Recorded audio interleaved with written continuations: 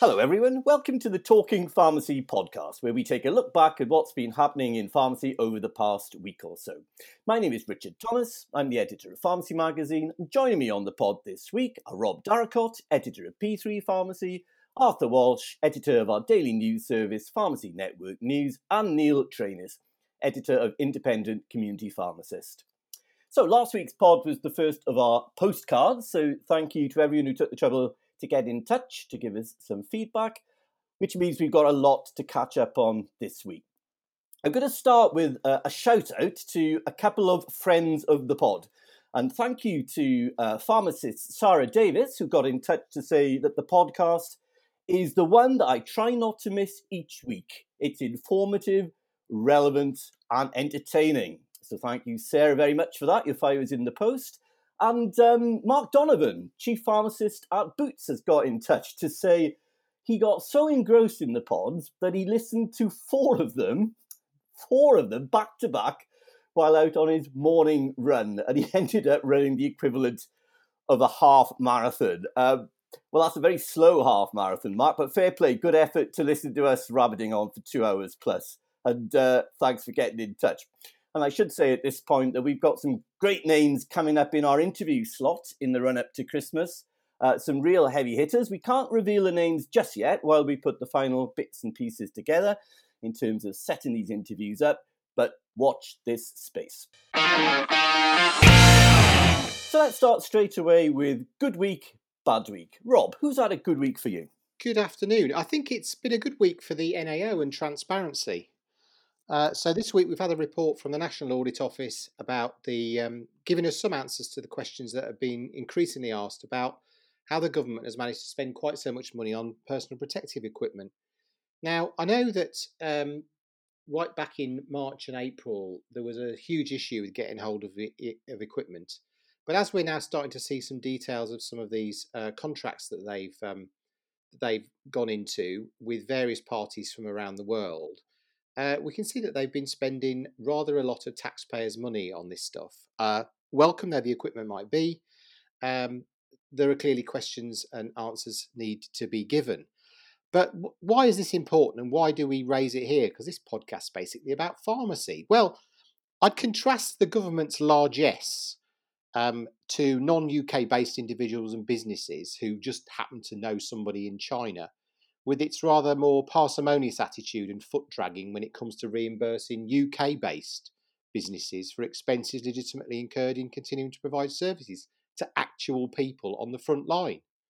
So while we may or may not have learnt something from NHSE's community pharmacy webinar last week, which seems to suggest the DHSC is now finally considering BSNC's case, or might even have made an offer, which nobody seems to know much about, what remains is the issue itself for me. If the government can honestly find 21 million quid for some jewellery designer in Florida for his contacts book, which it also appears he might even have passed to a mate to actually use, then what's the problem in recognising the way community pharmacy invested, because it had to, in screens, structural changes, staffing, equipment back in March and April this year?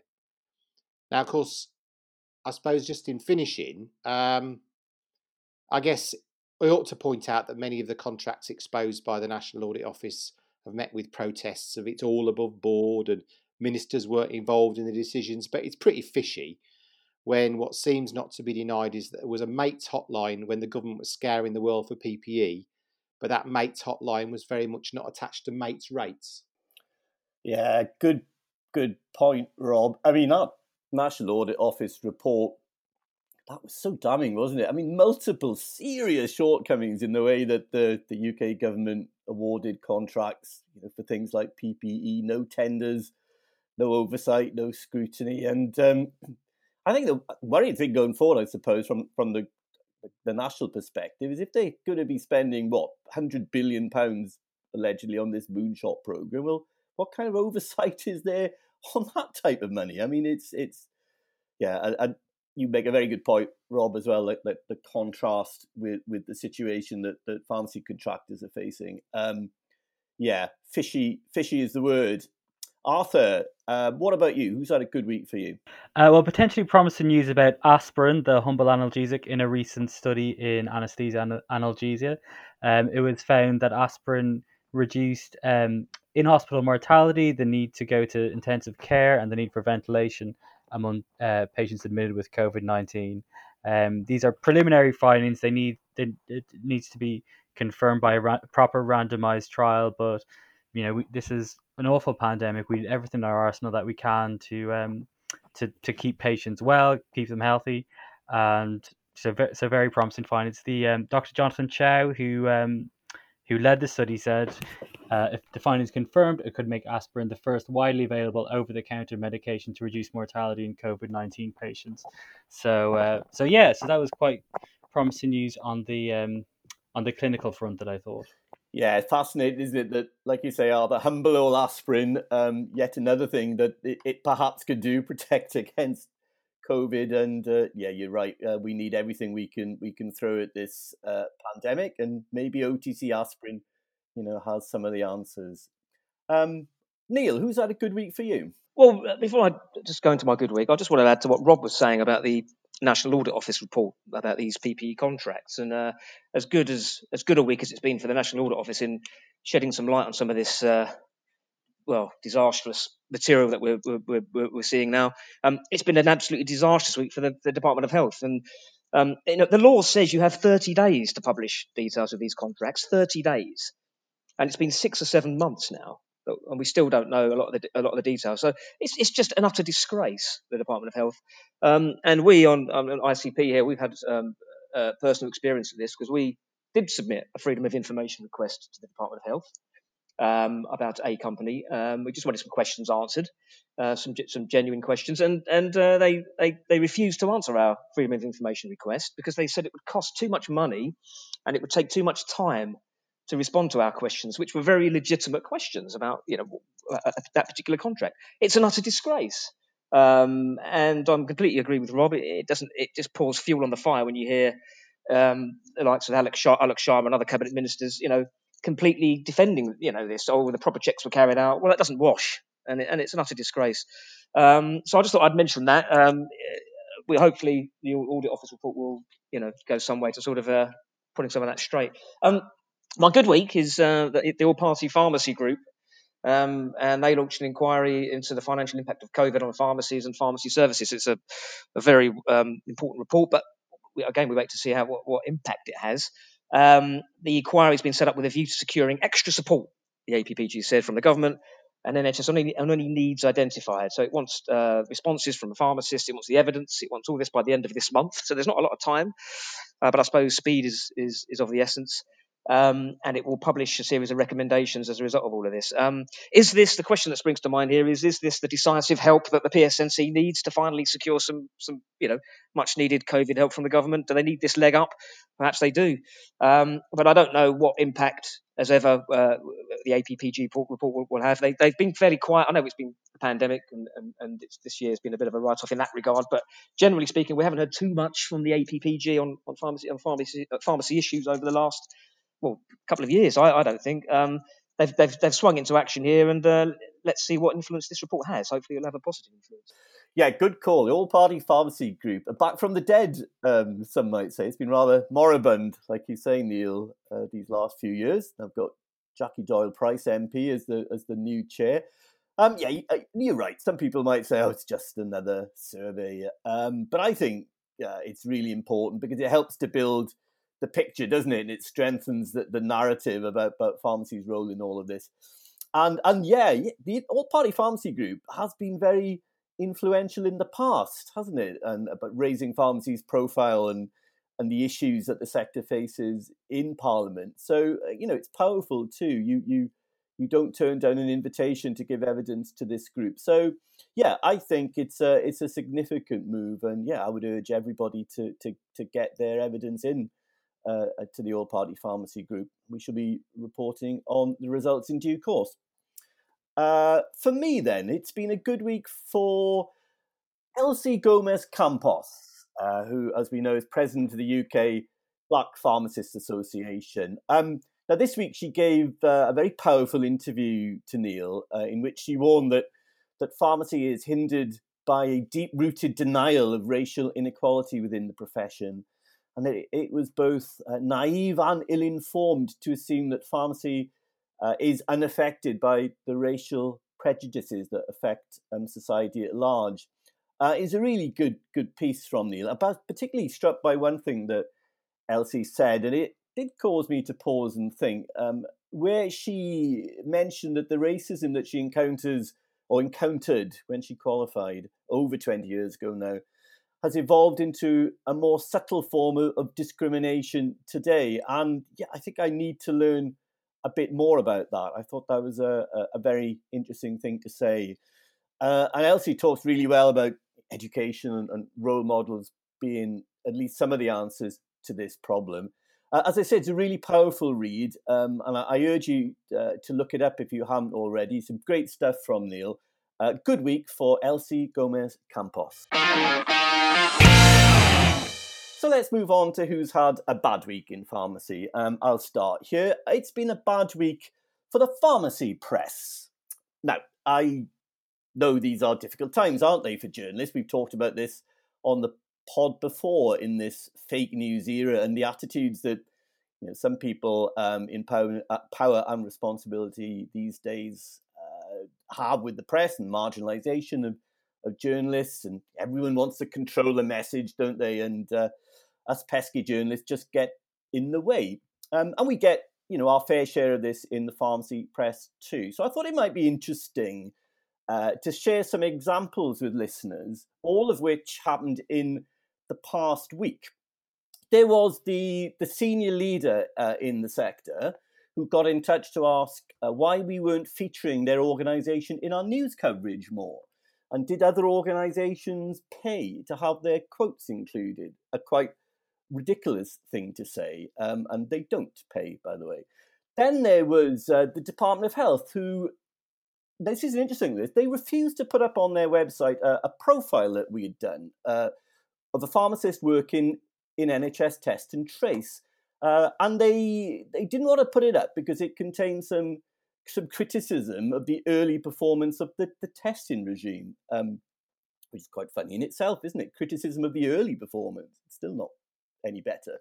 And it was a really interesting profile, actually, and it gave a fantastic insight into what this pharmacist does within Test and Trace. And it was the pharmacist's idea that it should go up on the D8 site so it could be seen by the widest possible audience. We thought that was a good idea, but no, not to be. It wasn't on message.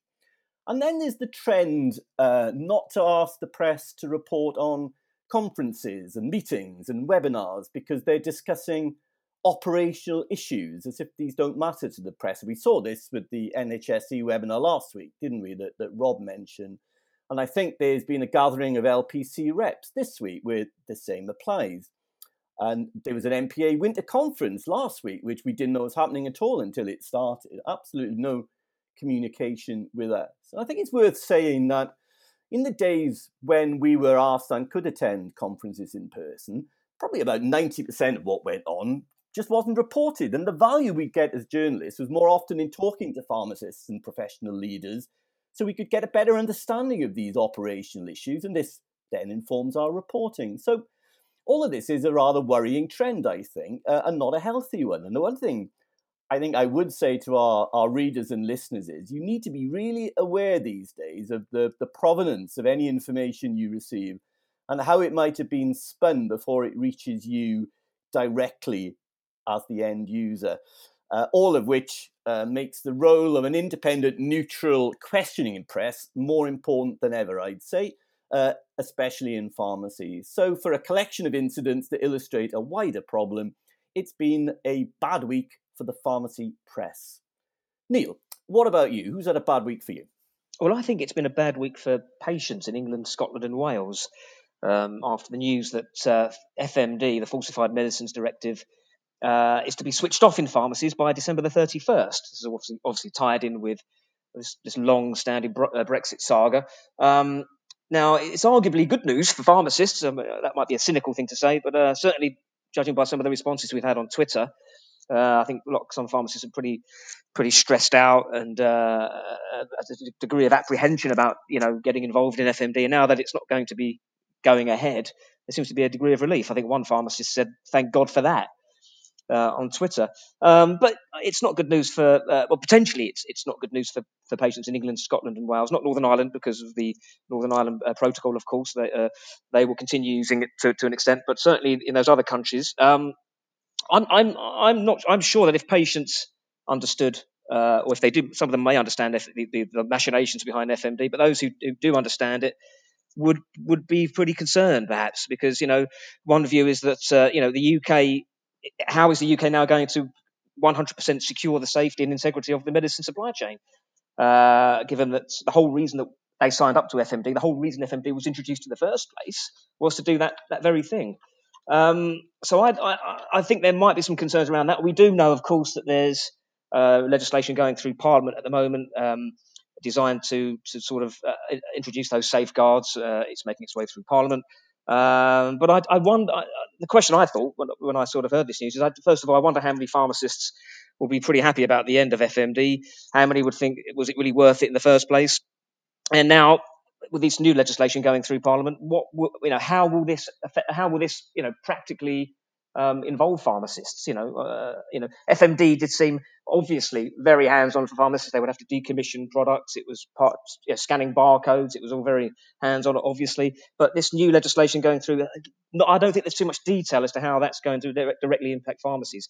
But it's not been a great week. I wouldn't say it's been a disastrous week for patients, but with the uncertainty at the moment, medicine supply chain, crucial that it keeps out counterfeit medicines and harmful product. I think that patients might be looking at this thinking a little bit apprehensive about the future here. Yeah, true. I mean, I think that legislation going through, there's no detail on it at all. I think all the government is committed to do is set up a kind of, a similar system in due course. But, look, don't, keep this amongst ourselves, my fellow colleagues. But a lot of pharmacists have given up on FMD anyway. And, playing devil's advocate here, I mean, I don't think patients are going to be any less safe on January the 1st.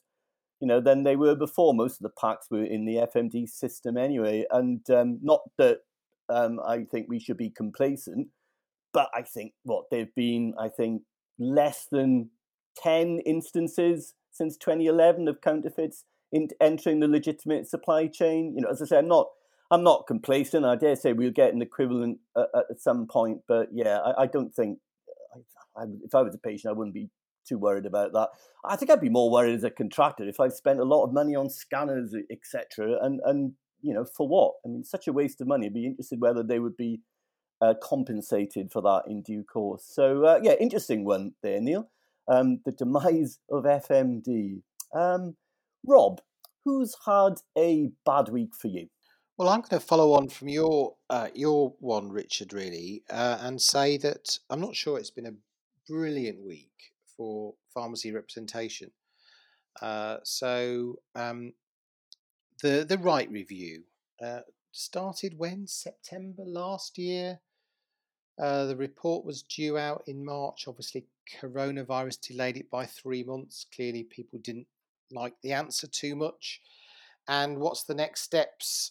Clear desire for progress, I think there was, but the next steps is to have a steering group to meet for the next 6 months and produce some proposals by the 31st of March 2021. So, to have a review that has a review that results in a review group, interesting, but maybe it's slow progress, and it is a complicated area.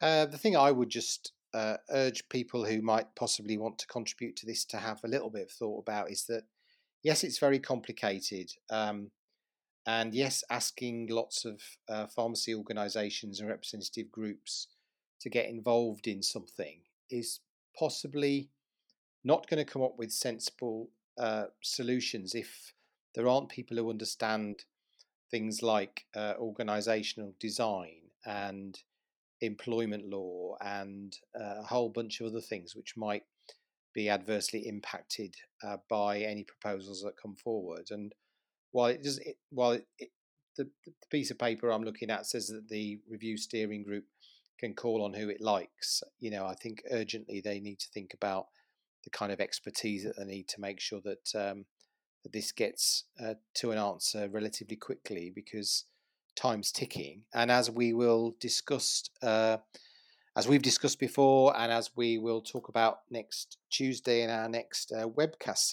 series, things are happening locally, things are happening nationally, and pharmacy needs to be operating effectively on all fronts if it's going to make the most of some of its experiences and some of the post-pandemic, if we get there, redesign that's going to happen in healthcare. And, having learned committees talking about what might and might not happen is one thing, but actually getting to a point where things start changing and contractors get appropriate representation where they need it is another one. Yeah, so Robbie, are you concerned about the speed of the process? Is it just too slow? It feels a bit slow to me. I know there's lots going on and lots of things are happening, but I think that the sort of it's not an academic exercise, but you've had a review that took a lot of evidence and did a lot of thinking and looked at other organisations and so on and so forth and came up with some recommendations. And then to chuck all that into the melting pot of another steering group, to me just seems a little bit complicated when people broadly accepted the thrust of the recommendations. I know getting from recommendations into an actual implementation plan is very difficult. And what I'm saying is that hopefully this steering group is able to call on people who understand how you go from A to B in complex change programs to help this whole thing through, and that they remain focused on the end game, which it seems to me is effective representation nationally and locally of community pharmacy in a rapidly changing and increasingly challenging health and care environment. It was never going to be a smooth or quick process, and nor should it have been a quick process. This has to, we've got to get this right, and we do need to take time to make sure we get it spot on, because it's such an important, there's such an important set of reforms. But what interested me, I think it was a couple of weeks ago, 10 days ago, was the PSNC. This is purely from an independence point of view. Was the PSNC reporting that they'd received, the LPCs had told them that independents were concerned about the ability of independents to get to get on this steering group, to apply it, to get on. Now, I don't know whether that is because they're finding their path is being blocked, or whether things are being made deliberately difficult for them, or whether they just don't know how to do it. We don't actually know what that involves, but it does seem, even at this stage, and you're right, we could have been further down the road with this. Maybe we should have, but there are little problems that are occurring, particularly with the independent sector, that perhaps you might have envisaged. Let's put it that way. I think the big issue for me, Neil, just to follow on from that, is that in any kind of organisational development work that I've ever been involved in, you thought about what you needed to do first, and then you decided how best you might achieve that. And I think that we still don't have any great clarity in how the sector as a whole sees the challenge of representation and where it needs to be exercising influence. And unless you've got those things clear, then how are you going to design and redesign a system to deliver representation in its broadest sense when you're not entirely sure what you're going to need? I think we are aware of massive changes coming down the tracks. The whole COVID vaccine program nationally is going to be delivered through PCN groupings, which makes them, I think, incredibly important. We've got liaison roles, but I don't think anybody's really clear how we use them, what skills they need, what sort of plan they're operating to, and it all just seems a bit random because we don't really know what the end point is going to be. And I understand, moving from a system where historically we've had a set of negotiations at national level to recognising that we're dealing in a complex and multi-layered world. But some of those elements, the layers further down, more local to the pharmacy contractors themselves, are becoming more real now. The integrated care systems are starting to have more flesh on the bones, and certainly the PCNs are. And a lot of work is now being moved through and led by primary care network clinical directors. And if pharmacy isn't engaging in those structures, then it's going to be playing catch up. Yeah, I think the ticking clock is a good point, Rob, because things are moving pretty quickly now in the localized system we've got, commissioning systems that we've got at the moment. But yeah, I can also, Neil's absolutely right. There are some questions being raised about this steering group. Who's going to be on it, how they're going to carry out their work. Like Neil said, how are independent contractors going to be applied to be on it? Can they be on it? How is it going to be fair? So, I mean, all that to me is going to take an awful lot of time. But there is a time frame, Rob, you mentioned. So, we will keep an eye on progress within that time frame. But yes, it's very important to get this right, and it's very important that the review steering group is properly formed and then goes about its work. But it all takes time, and the clock is ticking, like I say. So interesting stuff. We'll keep an eye on that. Arthur, what about you? Who's had a bad week? Well, definitely a bad day yesterday for the major players in the US retail pharmacy market. So that's Walgreens, CVS, and Rite Aid. Amazon announced yesterday that it was launching Amazon Pharmacy, its online pharmacy where you can order prescriptions for delivery. It uses insurance, but there's this funny thing where if you don't use your insurance, you can get a discount off generic medicines or generic and brand medicines. I don't know, the US medicines market always strikes me as peculiar. But bad news for the retail pharmacies anyway. I think Walgreens Boots Alliance lost almost 10% off its share price yesterday, more than in early trading. So that was obviously in reaction to the news that there's a big competitor in the market. I was following some of the coverage in the US yesterday, and it was interesting to see that a lot of the sort of narrative is similar to what we've heard here in terms of it's up now to brick and mortar pharmacies to diversify their offering, invest more in face-to-face services and so on, and also talking about sort of the important role they played during the coronavirus pandemic in America. But if anyone on the board of these companies will have been shaken a bit by the news yesterday. Also interesting to watch. Keep an eye on whether Amazon has an eye on the UK market. It is seeking to trademark the name Amazon Pharmacy in the UK, though people have pointed out that there aren't quite the same incentives in the UK pharmacy market as there might be in the US, and whether the UK pharmacy contract will be ultimately all that appealing to a company like Amazon. So bad week for brick and mortar pharmacies in the US. Yeah, thanks, Arthur. Very different models, like you say, in the US and the UK, but there's no doubt that Amazon spooked conventional bricks and mortar pharmacies in the States, didn't they? I think shares in those US pharmacy chains dropped by about 10%, didn't they? Walgreens Boots Alliance and CVS Health, which I think is the largest chain in America.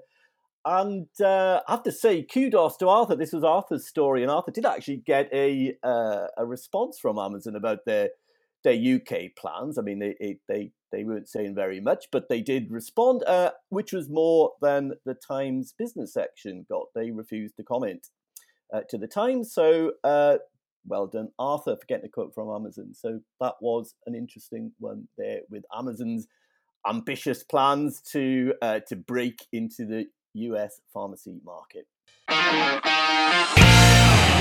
So now we move on to any other business, which is our chance to look outside of the world of pharmacy, if we can. And, well, I'll kick off here. Very sad to note the passing of Ray Clemence, that great Liverpool goalkeeper from that fantastic team of the 70s. And Neil, massive Liverpool fan, will appreciate this.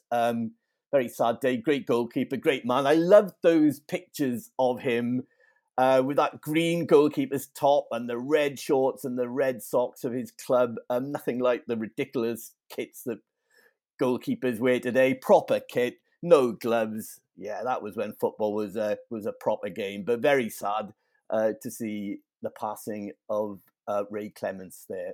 Neil, what about any other business? What have you seen this week? Well, I think you stole my thunder a bit there, Richard. I Oh, was just sorry. going to mention Ray, but no, that's all right. I mean, I completely agree with everything you said, really. Yeah, and you're totally right, because it was when football was proper football in those days, when you were able to sort of tackle and you were allowed a little bit of physical contact and not get a red card for it, and you didn't have people rolling around all over the place. So A little bit of physical contact. a little bit of physical. Well, if I take out Tommy Smith and Norman Hunter and Ron Chopper Harris and Billy Bremner, yeah, a little bit of physical contact, Rob.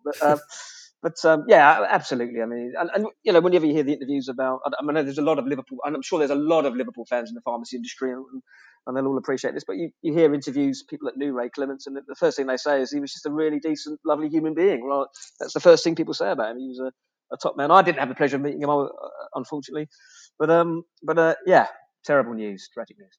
Thanks, Neil. Arthur, what have you seen this week? Well, it already feels like old news. It happened last Friday, but Dominic Cummings making his exit from number 10 was quite dramatic, wasn't it? I mean, you have to wonder, it seemed so orchestrated and the pictures were so, dramatized. You'd have to wonder whether it's a bit of a stunt and whether, he might be still involved to some degree. I don't know if that's me being a conspiracy nut, but it just seemed like such a PR stunt. Yeah. I was going to say, and who'd ever heard of Lee Kane before he until a couple of weeks ago? These are the movers and shakers in Downing Street. Lee Kane. I mean, I was like, who? And if we're It was definitely one for Westminster Anoraks, wasn't it? Yeah. I'd never heard absolutely. of this. And if rumours are to be believed, it's Lee Kane and Dominic Cummings that had persuaded the government and Boris Johnson to not talk to Good Morning Britain. So there was this. Obviously, Piers Morgan, goes on about this 20-day boycott of Good Morning Britain because he gives them all a hard time. And apparently it was Lee Kane and Dominic Cummings who were the driving force behind it. And now they've both gone. All of a sudden, the ministers are back on Good Morning Britain. So I don't know if there's anything in that, but obviously, It definitely it suggests a change of tack, doesn't it? But you're right, you can't get many more government ministers on that Good Morning Britain sofa to be savaged by Piers Morgan at the moment. So yeah, okay, yeah, that's the end of Dominic Cummings. Arthur, Rob, what have you seen out there? Well, I just think if you haven't seen it, take a look at the way that the way that Germany's handling the public information around the coronavirus. So Germany hailing couch potatoes in new videos is the headline that I'm looking at. But there are 3 videos that they've got there. Apps very, very funny. They've decided to take a humorous way at this, and what they've got basically is the one I've seen in particular that amused me was of an elderly chap who's looking back at the pandemic with the benefit of hindsight of probably many years, and he says, the fate of this country lay in our hands, so we mustered all our courage and did what was expected of us, the only right thing. We did nothing, absolutely nothing. And then the BBC didn't quote this bit, but he then goes on to say, day and night we kept our arses at home and fought the spread of the virus. And very, very good. I think it gets to the point. There's a couple of others. One is of I think he's of his grandson, I think, who talks about having free reign to play video games all day, and the other one's of his girlfriend. Absolutely great way to do it, and certainly gets the message across. And if you haven't seen it, have a look on YouTube, Twitter, all social platforms. I think you'll be able to track it down. Yeah, you will. I've seen them because Rob kind of alerted us earlier on in the week. They're good. It just goes to show, like you say, Rob, that there are lots of ways of getting your messaging across, and using humour is, I think, a very effective one. And these ads are very cleverly done from Germany. Yeah, definitely. I just say that our government has used a lot of humour to get its message across, hasn't it? Inadvertent humour. They didn't mean it, but it was humour. It was very humorous. Do you know what? I think before we get Neil going on another rant, I think I'll bring us to the end of this week's pod. Because we've covered a lot of ground this week, so let's close it there. But sorry, Neil, but thanks, Rob, Neil, and Arthur. Good stuff this week. Very good discussion. The pod's available on the Pharmacy Magazine website and from all your usual download sites, of course, now including Google Podcasts, Amazon Podcasts, Spotify, iTunes, everything. We're everywhere. Also, look out for a Recognition of Excellence podcast, a special that we're running next week. I think we're going to release it, where we celebrate with the Training Matters team the very best of the country's pharmacy support staff. Look out for the webcast as well next week, next Tuesday, that Rob mentioned that we're doing with Newmark. That's going to be good. But for now, from all of us, thank you very much for listening.